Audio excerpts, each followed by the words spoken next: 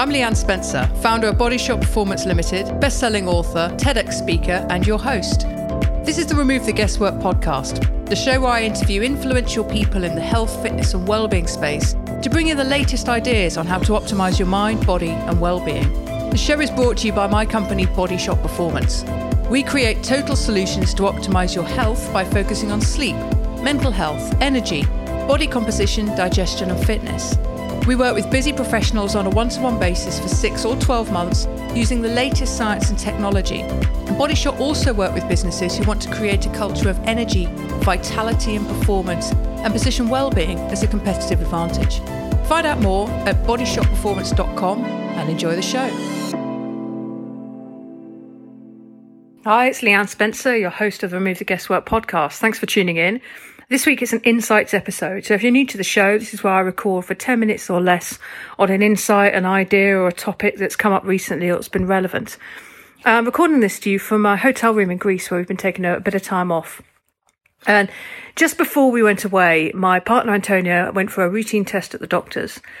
While she was in the examination room, the doctor said to her, was a nurse in fact, "I'm so surprised that a woman of your age isn't on any medication. Well done." And Antonia was really struck by this, as was I when she came back and told me.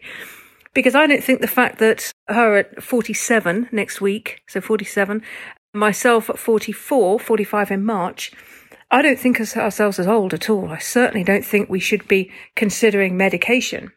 So I was really startled to kind of hear this from the nurse.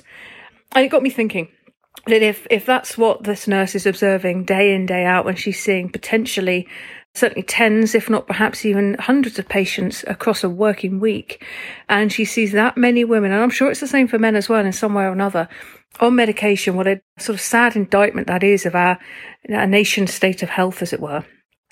I wanted to record on this topic because I think if we're starting to think of that as old and we're starting to think that it's okay to be on medication and putting aches and pains and certain health-related issues down to age, we really need to change our thinking on that.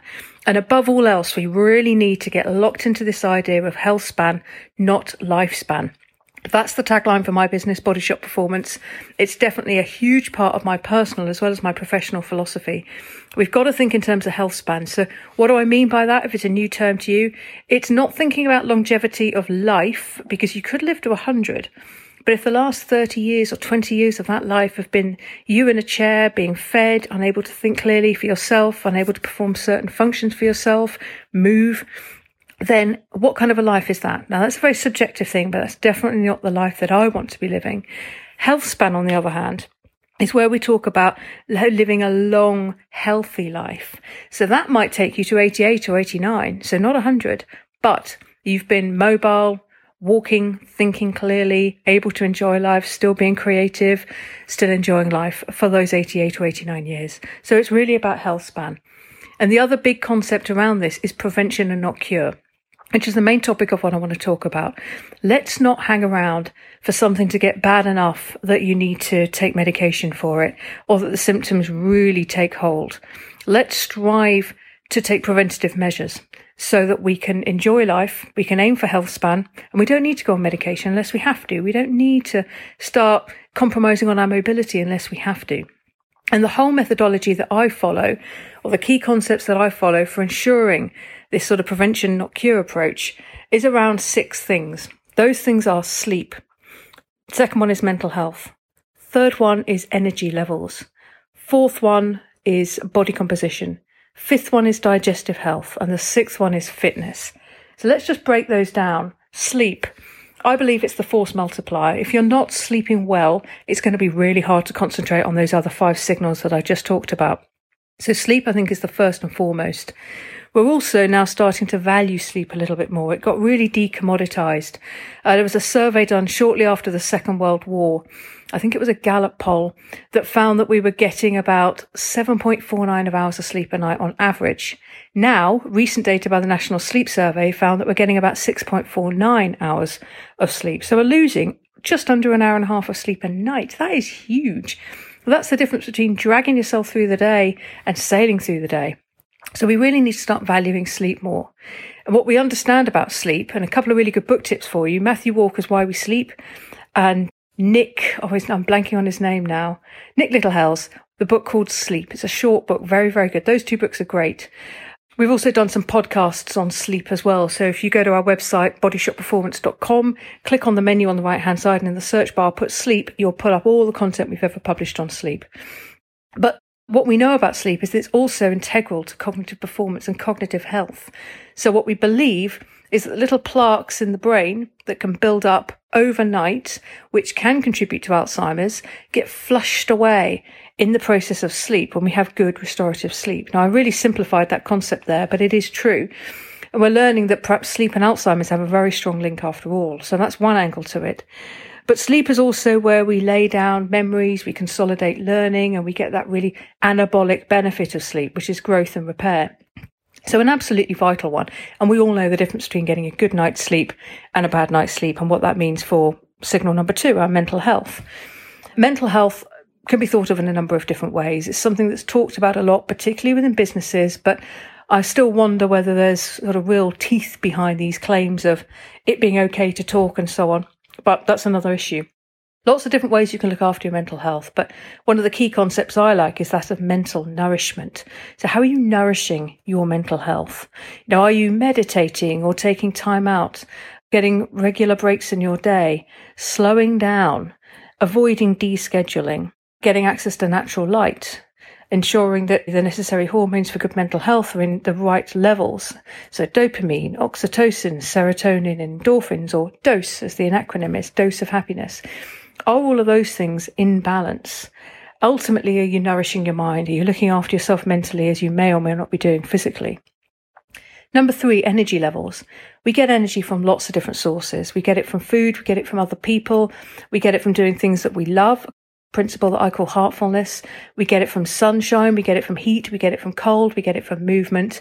So just explore all the different ways that you can energize your body and your mind, of course, and your spirit ultimately as well. Body composition is the way that our bodies are composed of water, fat, bones and muscle. And many of us have desires to change that body composition in some way, normally losing fat. But just making sure your body is composed in the right way and that you're happy with what your body allows you to do.